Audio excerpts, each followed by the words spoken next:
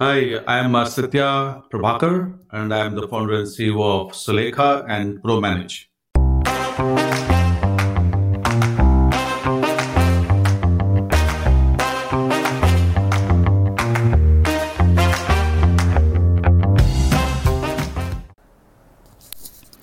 This is a story of an Indian engineer who went to the US, discovered the power of technology to change the world, and finally ended up coming back to India to build his startup.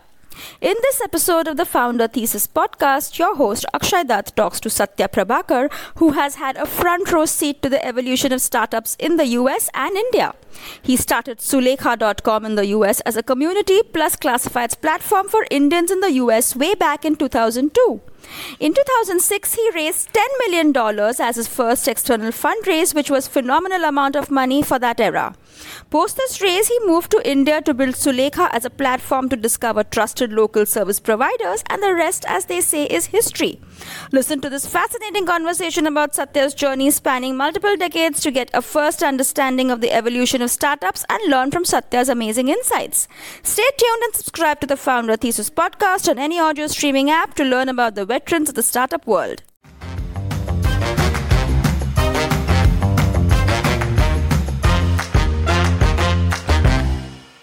My father used to teach mathematics in a college.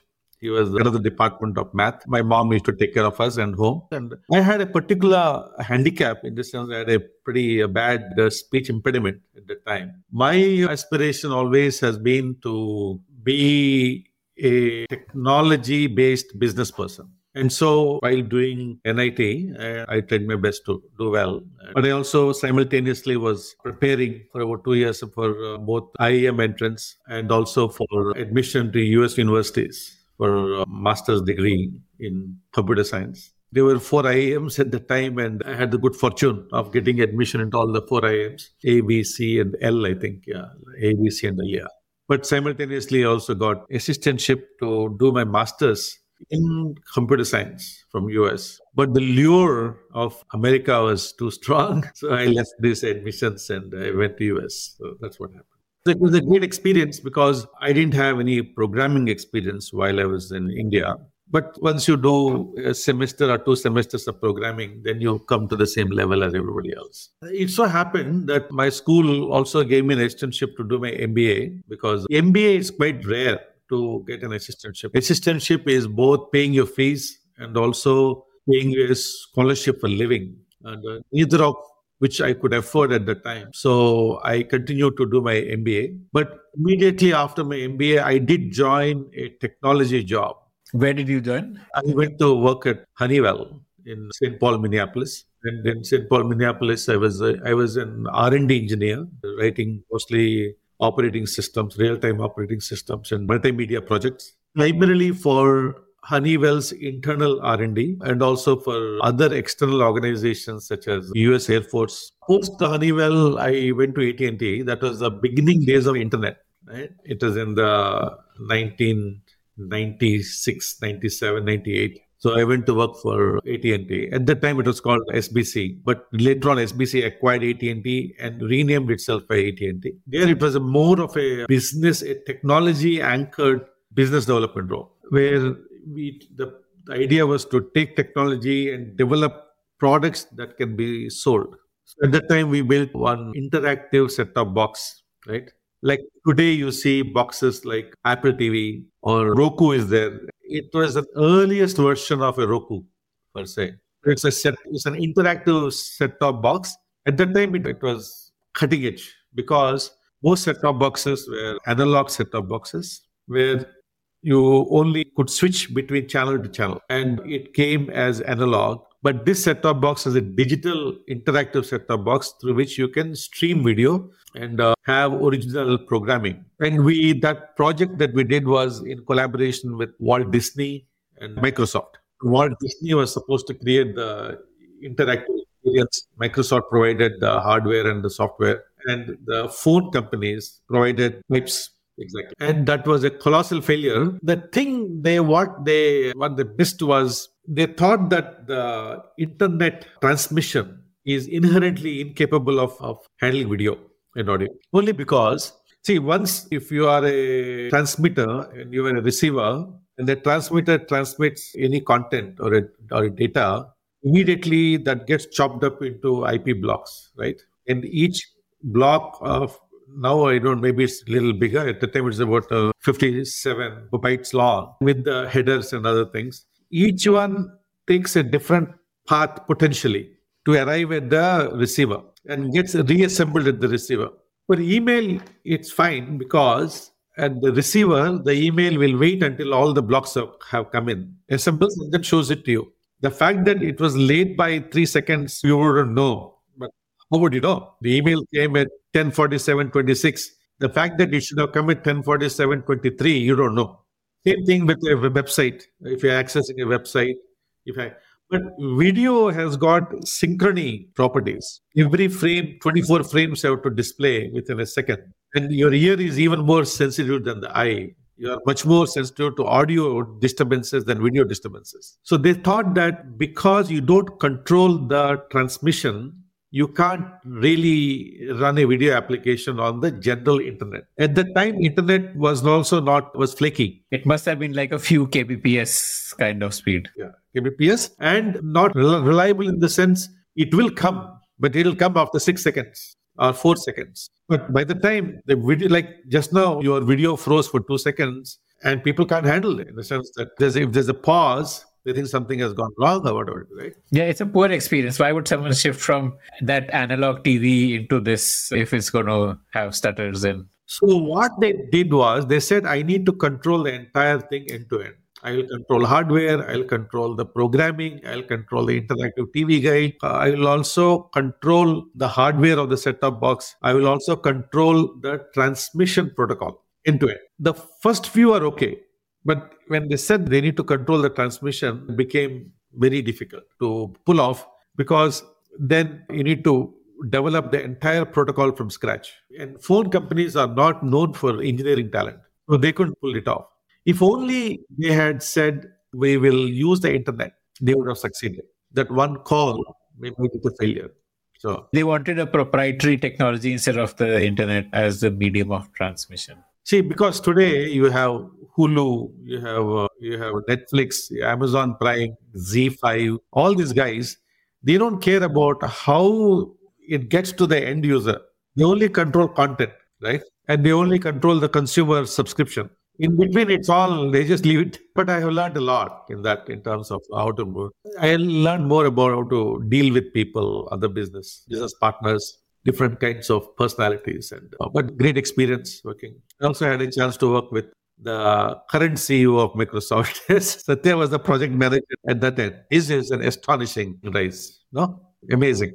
For a company such as that to put the entire responsibility for a company that runs the software for pretty much every organization there is in the hands of an immigrant who has come in, first generation immigrant, that speaks a lot, both about the company and about him. So what next after that AT&T stint? This is before 2007, a few years before that, because I had this urge to write and I felt that there is a need for a platform for Indians to express themselves and interact. So it was an Indian-specific social/commercial network. What I meant was social means people could write articles and people could write various things and interact and post comments and so forth. And the second one is we made it location specific in a sense of in a city, what are the events that are happening. Primarily, it was meant, the expression part was universal because there is no such thing as Indian living in the US experience, another one. But the commerce part was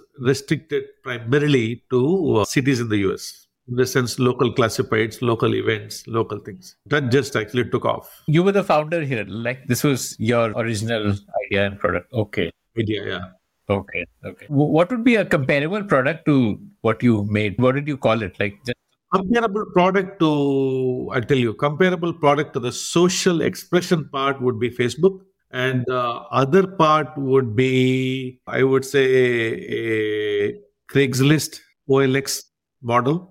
So it's like a Craigslist with community element in it where you can have forums and chat on those forums. And chat, it was forums. It was asynchronous chat. And that took off because It's both Indians in India and Indians in the US had a need for connecting digitally because you don't find people with the similar intellectual wavelength in the near vicinity or proximity of where you live. So suddenly you log into this world and you are similar minded people who are curious, who are expressive, who are debating. And plus, you had this local connect of, okay, I can look at events, I can buy and sell. It's a curious thing. Only because initially it was about expression only. Then we added the commerce part because expression doesn't feed your children, it make money somehow. So we added the commerce part. And that was in before 2000s. These would be like microtransactions, right? Somebody would pay maybe a couple of dollars for listing some product for sale or whatever. Yeah, and the events organizers used to pay us a lot for ticketing their events. Even now, Sulekha is the number one events local community for Indians in the US. So you called it Sulekha right from that, I think 2002 or 3, somewhere around that time when you were still in the US. A few years before 2007, yeah. But at that time, it was mostly a hobby kind of a thing. It's not a serious thing. But you were still at AT&T or like you quit your job and... I quit my job, yeah. So in 2007 is where it got serious because we raised our first round of institutional capital. And you were still in the US in 2007? I was in the US, yeah. And we raised the capital from NVP. And, the head of NVP, Mr. Actually Prabhakar, he led the round. And with the condition, and not a condition, not that he was imposing it on us, it was our consensus that the future is going to be in India and not in the US. Because we felt that India will perhaps add as many people a week as to internet as all Indians living in the US. And that has come out to be true. So that's when I moved. In 2007 was when I moved to India. What was the status of Sulekha by the time you hit 2007? What revenue was it doing? And it was largely a pre-revenue company. It was maybe $1 million of revenue. Million. And you had payment gateway and all of that for these microtransactions or through some PayPal or something like that? Yes, also, yeah. Commerce was only in the US at that time. There was no commerce in India. Commerce was in the US, yeah. So India had like a listing option or it was only communities? India had classifieds. But you were not monetizing. It was like free classifieds. No. India is difficult to monitor because there's no way to pay. Because this online payment was not there. So we started as a classified. So we kept it as US. It was still continuing to do this events and other stuff. And India was a classifieds play. This was like a peer-to-peer or you would like... P2P. Peer. Okay. But in the US, you would have gone to businesses and told them that list your events here or list your products here and so on. Events, yes. That was like through a sales effort that you got that business in for events. And the rest was like, again, individuals who wanted to list something. So in the US and India, what we found is that classifieds, while pretty cool in terms of traction, right? People like OLX is today or Quicker is today. There is a lot of consumer interest in wanting to post things to buy and sell. Craigslist was very hot company at one point of time. Like it used to be seen as today we see Netflix, Facebook and all that. One point of time, Craigslist used to be seen like that.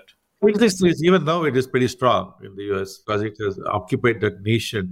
But what we found is that it's tough to, make people pay. They don't want to pay. They want to use it, but they don't want to pay. And so this is like once you landed up in India and tried to find monetization in India, then you discovered this? Yes. After a year or so, we discovered that classified, you get a lot of traffic, but traffic is largely useless from a monetization point of view. What all did you experiment and try and monetize? What we tried. But what we found curiously in that is, the product guys are a different breed because the product guys they are transactional. In the sense, I pay if I want to sell a phone, the moment I sell the phone, I have no use for the plan. But what we found is there are service businesses that are always looking for opportunities to grow.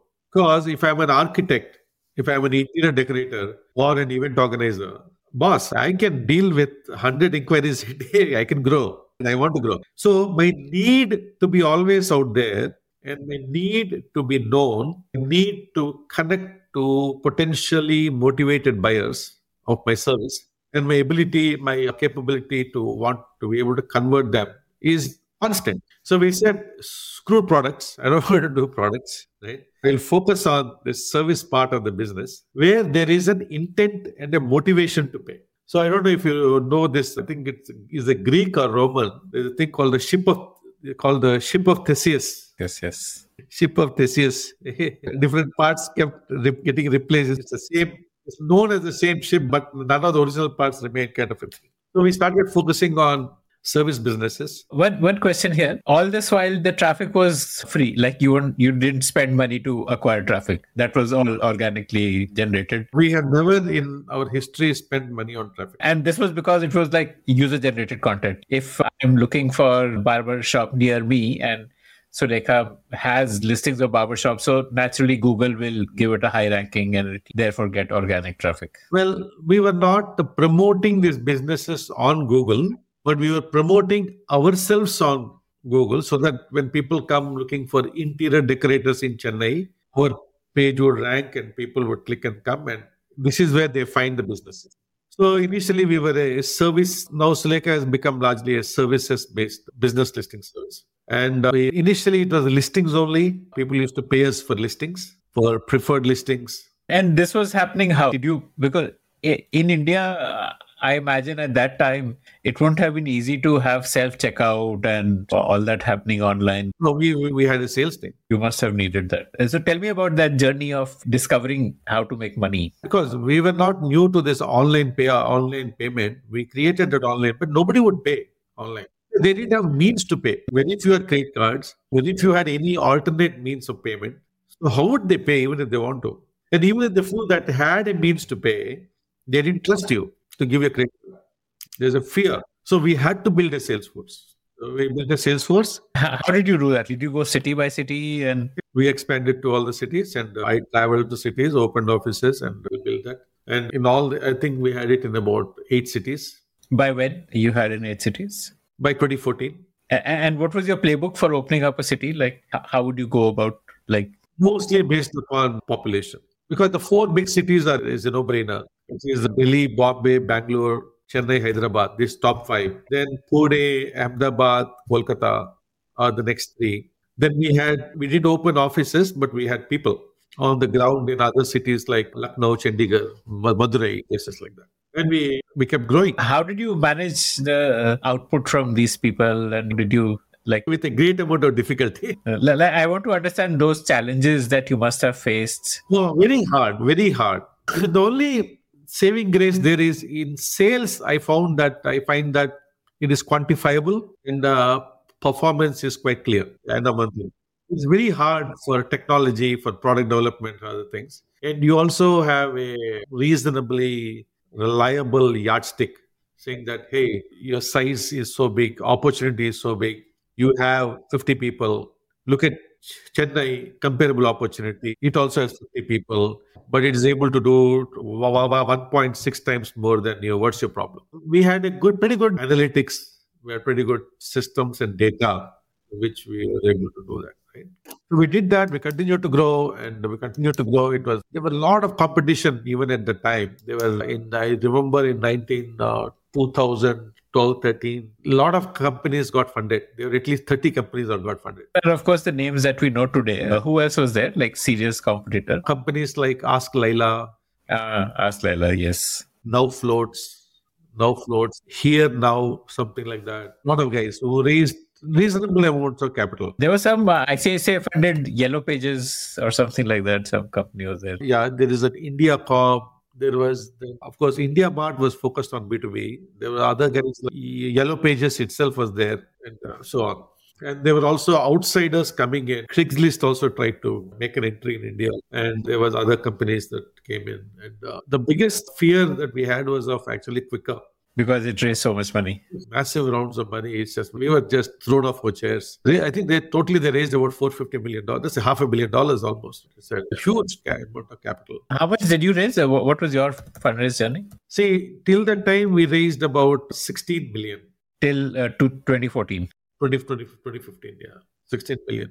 And what revenue were you doing by 2014? We're growing at about 30-40% a year. Like double-digit millions? We would be around maybe 7 million or so.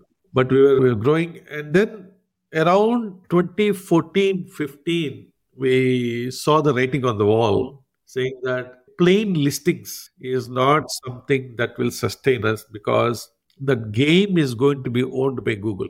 Just I exist, that concept, because Google is saying I want to organize all information, and they're investing tremendously in local listings. Yeah, like a Google map, like listing your business on Google Map is also like a classified listing only in a way. So I was in the US, I was traveling with somebody, we wanted to go to a restaurant to eat.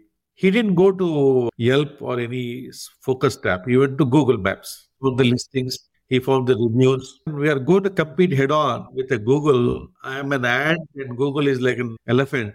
And that's not we can't fight that war and win. So then as we understood what our customers want, see, the SME is cut from a different cloth. SME is cut from a different cloth in the sense he's never profitable. He's always struggling. He has no money, right? He's short of capital. He wants to grow. He is not as concerned about a brand. He just wants sales. He wants customers. His shirt has only a single pocket, whereas CMO has got two pockets. His own personal pocket and the pocket of his company. Yeah, okay. And his company pocket is not his money. Not that he is careless in spending. It's a different orientation. He has access to more budgets.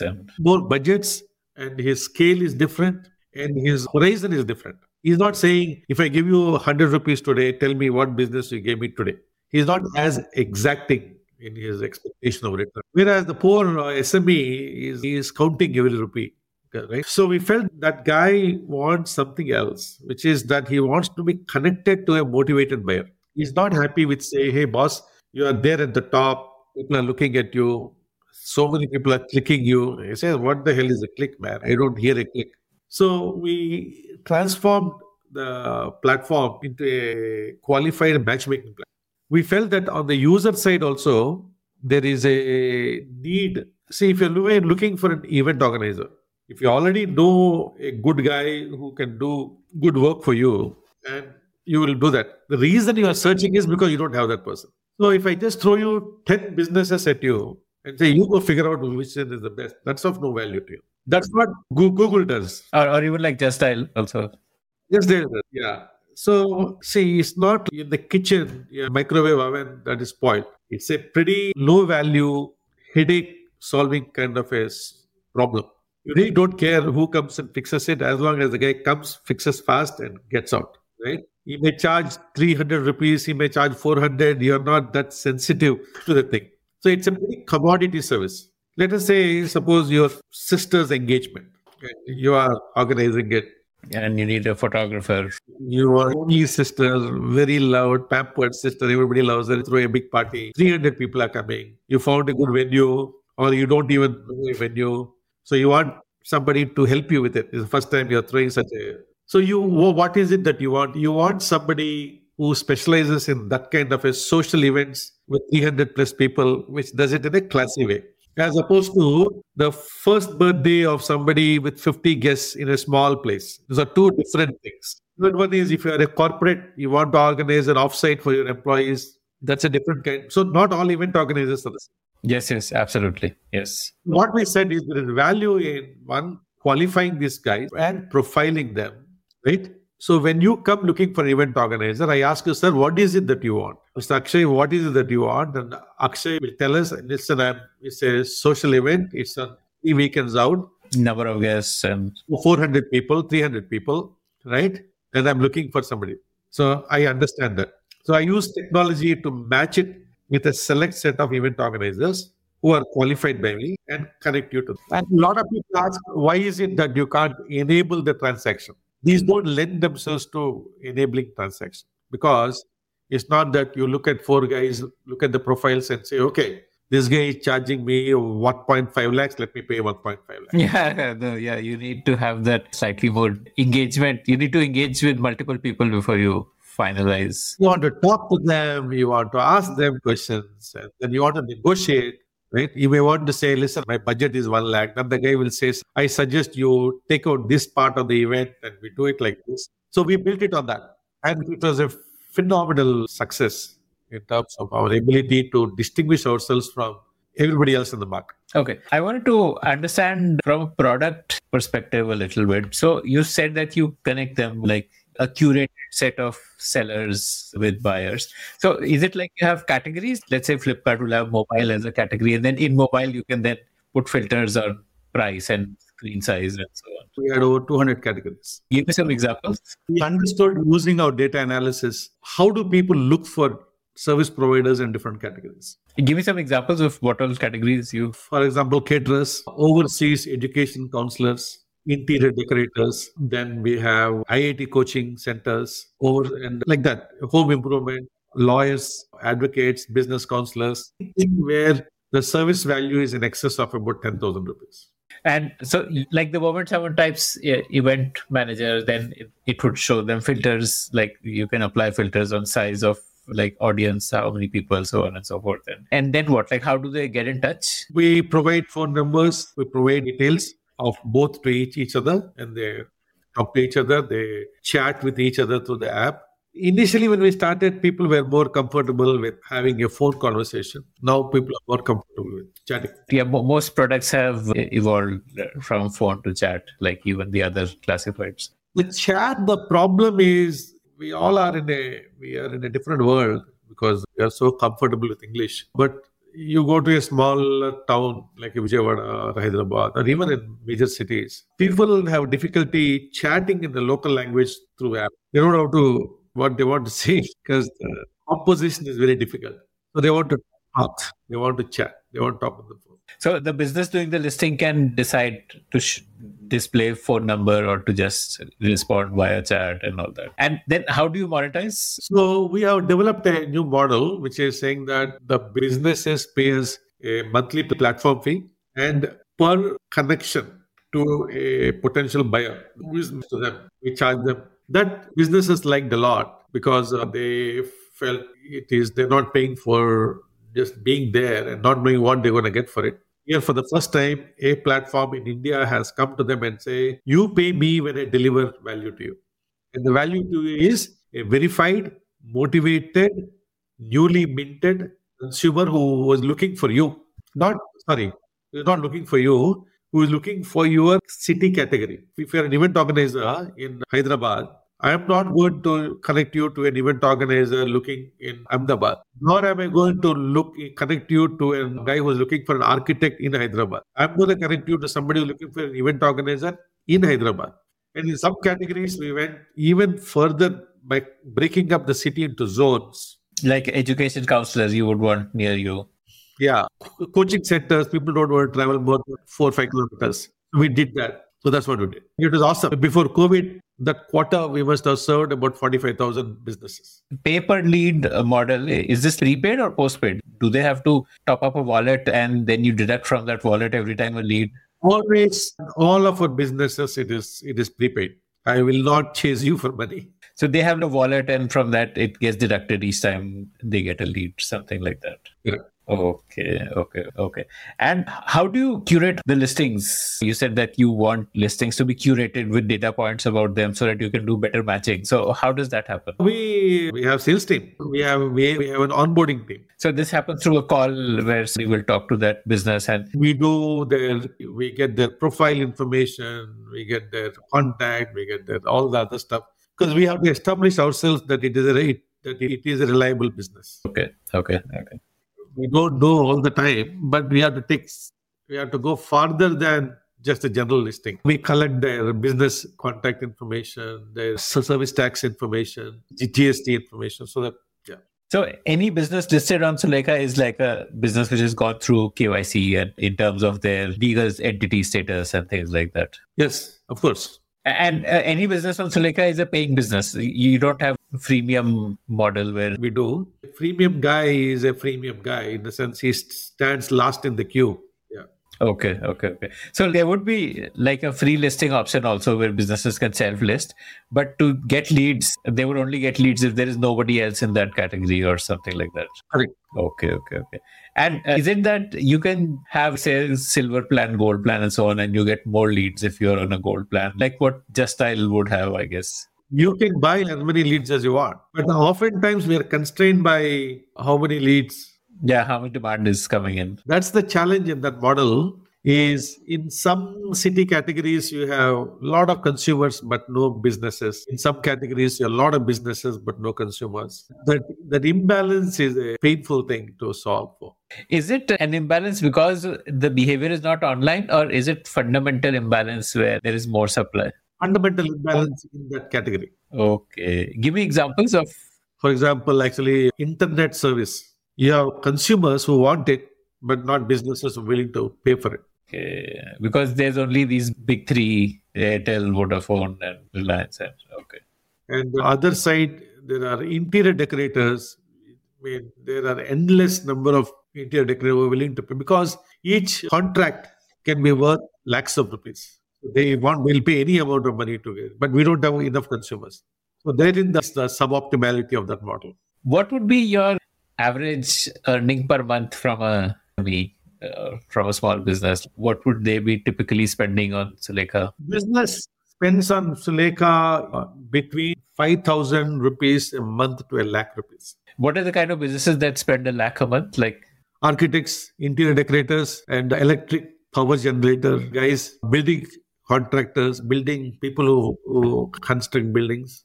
Right. Civil contractors. Okay. And so now, where are we in the journey? You raised about $28 million in 2015. So that round was to build up this, like a platform for service providers to get more business. We did extremely well. And in 2019, we were getting ready for a listing. How were you profitable? What was the secret to that? Because for listings businesses, none of the other businesses are profitable. So I think I'll tell you my hypothesis. See, in any listing business, right, there are three scenarios. One scenario is if I'm a business guy, if I'm listing, because everybody pays roughly the same to get listed. If I'm listed there, if I am getting a lot of responses, and I'm getting a lot of value from the platform being listed there. Next time when I come up for renewal, you cannot get me to pay more money. You can get me to pay more by the rate of inflation. If last year I paid 50,000, now you can get me to pay 55,000. You can't get me to pay a lakh, even though I'm getting 3 lakhs worth of value from you. Because your model is, boss, this slot costs 50,000. Last year it was 50,000, this year is 55,000. I mean, house rent is the same, right? For some reason, you got a house rent for some X money. The guy comes and says, no, you pay me 2 times more. So this is like when you're doing space selling, basically. Space selling. Now, the guy who doesn't get value, he won't pay you money next time. Yeah, there'll be a churn. Yeah. So you are screwed on both sides. Monetization of the same asset is better on a pay-per-use model than on a subscription model. That's why we were more profitable, I think. What happened when COVID hit? See, the problem is the categories we were dealing with are all high-value categories. Second is they were all in categories that got shut down. Okay. Home improvement, nobody wants people to come into their home for 2 years. Even now, people are weary. Events also is shut down. Events, totally, there was a law against events. Coaching centers were all closed down. Business services were all... So suddenly... it was cataclysmic, and that just pushed us behind. And we also couldn't sustain the size of the organization. We had to reduce the size. Because you would have had a large sales team, I'm guessing. We had a sales team. And the problem, Akshay, we had was that we didn't know the end game of COVID because we never experienced it. We had a playbook of saying, I know how to deal with a 15% shortfall in cash, in revenue overnight. I can even deal with 25%, but I don't know how to deal with the 80% drop. We fell off the cliff. So it took us ways to resize the organization for the new opportunity and also be conservative because we didn't know when COVID would lift. And actually, COVID lifted after 2 years, really. So we said, okay, we'll have a smaller team and rebuild the company back up and reinvent ourselves. In COVID, we stepped back and we said, what do we do? Because the aggregate demand has come down dramatically. We don't know when it'll go back up. So how do we compensate for this shortfall? And in a way, it forced us to reimagine what we do. And we have succeeded in developing a new platform called ProManage, aimed both at small businesses and large enterprises. So the thing that we said was, listen, why should these customers of mine only get connected to consumers who are coming to Sulekha? See, if you're an event organizer, right, you just want to grow a business and you are technologically speaking illiterate. Because you're an event organizer. What do you know about optimization, platforms, profile optimization? You don't know. And you are looking for help. And there's nobody well organized to help you. Agencies, small digital agencies that say, sir, I'll do optimization, but they're really not qualified. Right? So we said, let us take these customers, right? And also target large enterprises. And you won't believe it, large enterprises are even more hobbled than an SME. An SME can go and get some local guy to optimize his GMB profile, Facebook profile, all these things, right? But a large enterprise can't do that. We can't do that because it has, let us say, 1,000 locations. How do you manually optimize 1,000 locations? You got to put an army. Army is not affordable, right? So we looked at it and we said that it requires a different approach, which is a technology and AI-driven approach towards digital management. I don't know, Akshay, if you heard this number, there are 700 searches for products and services in India, right? So two things have happened in the last year, and these are profound seismic changes in the way we approach life, which is people are wanting to discover products and services and businesses online. They don't want to search anywhere else. They will never search anywhere else, number one. Number two, they also they want to engage with businesses digitally, right? If say fridge is broken, Samsung is broken, you would rather send a chat via WhatsApp saying that please send a service person. Samsung comes and shows you, okay, sir, please pick a slot. You pick a slot, right? Done. Somebody comes. That's what you want. You don't want to call on the line, pick the IVR junk and wait on the line. And then they'll ask you to read out the serial number. And businesses, both large and small, have to contend with this fundamental behavioral change. A lot of people think this is a marketing exercise. It's not. It's a hygiene. If you have a restaurant, would you say putting a signboard, nice signboard above that tells who you are, your brand, and what you do, and it is properly visible to the traffic on the road? Do you consider that a marketing exercise or an operating expense? It's essential, right? But you can't do it because a listing has got 70 variables. A simple GMB listing has got large number of variables. And GMB is Google My Business, which is how you list yourself on Google Maps. But GMB is not the only show in town. There are others. And being present on others actually influences and accentuates your ratings on Google, your reviews on Google. Who are the others? Like there is GMB is there, Microsoft Bing, Facebook Pages, Locify, Sulekha is a listing platform. So what search engines are saying is there are hundreds of millions of small businesses. I can't potentially be talking to all of them to know which is a good business, which is not.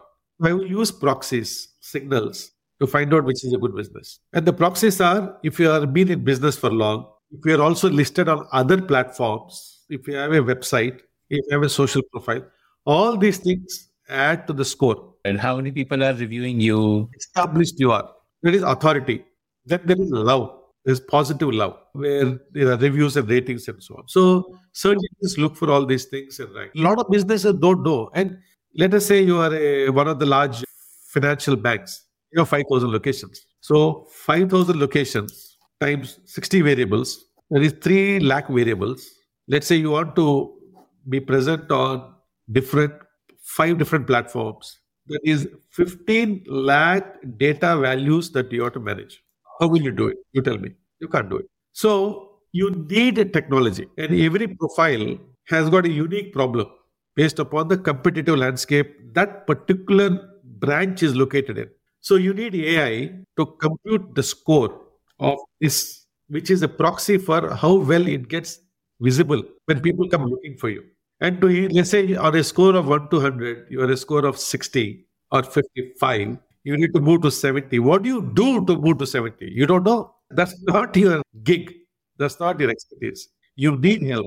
So that's what we done is we went and created ProManage as a platform. It's got integration with all the major distribution platforms with GMB and things. So we can write to the platforms, we can read from the platforms in real time. Plus, we have an AI software that analyzes every profile and ensures that the representation of this profile on multiple platforms is in sync. And if there are reviews in multiple platforms, they all come to one place from where you can respond.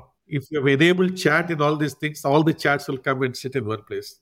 So it's all a unified, extraordinarily powerful and sophisticated air traffic control for your digital presence. There are at least about 28 criteria or factors on which Google doesn't allow you to do certain things. That, especially when you have multiple locations, branches, right? It won't allow you to do things. That by building software on top of it, we are able to do it. There is one unique property that no other audience of no other medium has. That is lean forward purchase intent. If you're watching, let's say, even when you go to Instagram Reels, right? Or you go to Twitter, or you're watching an Amazon Prime Video, or you're listening to your podcast, right? At that point, I'm sitting back, I'm listening to Akshay talk to Satya, is making some sense. So let me listen to it. At that point, Satya, or let's say one girl who is listening to this podcast, Ruby has no purchase intent. She's not looking for anything. She's just enjoying Akshay talking to Satya, hopefully. But that is not the case with search. When Ruby says weight loss clinics near me, that girl is in the market for a weight loss clinic. And 70% of the time, within 3 days, she'll make a visit. 40% of the time, it'll convert into a sale. Because it's an inside-out purchase intent. It's a strong one, right? Now, if I am watching, let's say, one TV show on ZTV, right? There's an ad for Enfield bike. I'm not really looking to buy a new bike. It just goes by, it looks very nice, it looks sexy, maybe I should. But it's a very weak purchase intent. It was exposed on a guy with no purchase intent from a appraiser. But the search is not, it's inside out purchase intent. So you cannot ignore it. You essentially do a ranking of leads for a brand and say that this is a high purchase intent lead and this is a low purchase intent lead. So the ProManage is a digital marketing SaaS platform. It is not a lead generation platform. Incidental byproduct of that is inquiries. Because by optimizing your profile, by improving reviews, ratings, by enabling chat, responding, and by taking care of all aspects, 100% of the time, you will see a dramatic lift in visibility in terms of people visiting your profile. The conversion also improves because the profile suddenly is rich, is enticing. So it will happen. But we are not, unlike in Sulekha, we are not holding ourselves to, I'll give you 80 leads. We are saying, boss, it's a new world. You got to get your act straight. It is impossible for you to do it on your own. Plug into ProManage. Everything will happen for you. The inevitable byproduct of that is engagement opportunities with your prospect customers. We have an exciting roster of corporate clients, which we never had before. Right? We have people like actually DHL, right? Apollo Pharmacy. We have anybody with a large offline retail presence essentially would be. Yes, it is. Right? We have over 25 of them, and that's all. So that's one good thing that happened because of COVID. And we are super excited because Sulekha will continue to be a lead gen platform and ProManage will be a marketing SaaS platform. They both can serve customers very well. What do you see the revenue split between these two platforms to be? Like, I'm sure right now ProManage would be small. We believe that this ProManage will be close to between 60 to 70% of the total revenue. Okay, because these are enterprise clients and... Enterprise clients is one. This is the target group is a much wider target group than service businesses only. Because now product companies like Apollo Pharmacy, they also come in. Because previously we couldn't sell to product companies. Yeah, they didn't want leads. They never, unless it's a high value product. For example, 5 kilowatt power generator. He would be interested. But a guy who sells some mobile phone says, boss, I don't want leads. Then I ask the guy to come in. You do have competition here, right? I believe there's this company called Single Interface. They offer something similar, right? Yeah. Yes. Similar. What is the differentiation between you and Single Interface? Is it like very, very similar or like? In things such as this, Akshay, I don't think either of us are constrained for opportunity. There are tons of companies, millions of SMEs. I don't think Sulekha is uniquely equipped to serve SMEs at scale. That's what we are doing. Plus, we also bring a certain tech innovation is our part of DNA. And the customer success obsession is also part of our DNA. It's like a phone. You can compare two phones and decide which one you do. A very involved tech-based SaaS service offering, you can't compare very easily. Oftentimes what we do is that we have a connection with the head of the CEO of the company. We have conversations about how to evolve. We are not an ad agency. We are not a BPO where I do stuff that you hate to do. I don't want to do that. That's not what we thrive on. What we thrive on is I will be your innovation consultant, powered by technology and partnerships. Of course, and we will also give you tech that makes manual work unnecessary. That's what we'll do. Yeah. And how is ProManage priced? Is it fixed subscription or? Per location per month. Okay. And what would that number be, or how much do companies spend, like average order value or something? It's about anywhere from $15 to $50. And this you're saying is like the per location price. So what is the difference? Which one would be 15? Which one would be 50? We have layers of service offerings. We have basic listing optimization, reviews, chat integration with their internal systems, a whole bunch of things. They can pick and choose. And this would be like a more customized solutioning approach here, right? It's not like a self-service thing where an SME can come in, sign up and just start using off the shelf. We will plan to do it that way. Okay. But right now it's more, let's say, a Salesforce or an Oracle, which you buy, which is... For enterprises, it's a little bit more involved sale. It requires presenting to the CEO, CMO and explaining it. And it's not, but for SMEs, it'll be that. Sure. You'll have a more easy UI, stripped down version for SMEs because they would just manage one location, I'm guessing. Yeah. Like for an SME, they would just need to manage a single location. So your product could be a lot simpler, less complex for them, which they can do with self-service. Even that, I think only half will do that. Other half will still have to talk to them. See, it's hard to communicate to an SME convincingly, digitally, unless it is a tangible value payoff. I want to buy a ticket to go see a movie. The 200, he won't question the 200 rupees paying or 150 rupees. He'll pay. Because I know I'm getting a ticket or I'm buying a ticket. It's a very well understood value prop. Yeah, you're not asking him to change his habits. Yeah. Here, he has not purchased anything like this before. And you are also not answering the question, hey, what will I get for it? Yeah. So he has to understand the need for it and the long-term payoff. You'll probably need to do some freemium model where they can use for free up with some limited features so that they see the value and then the power users can upgrade and pay. Okay.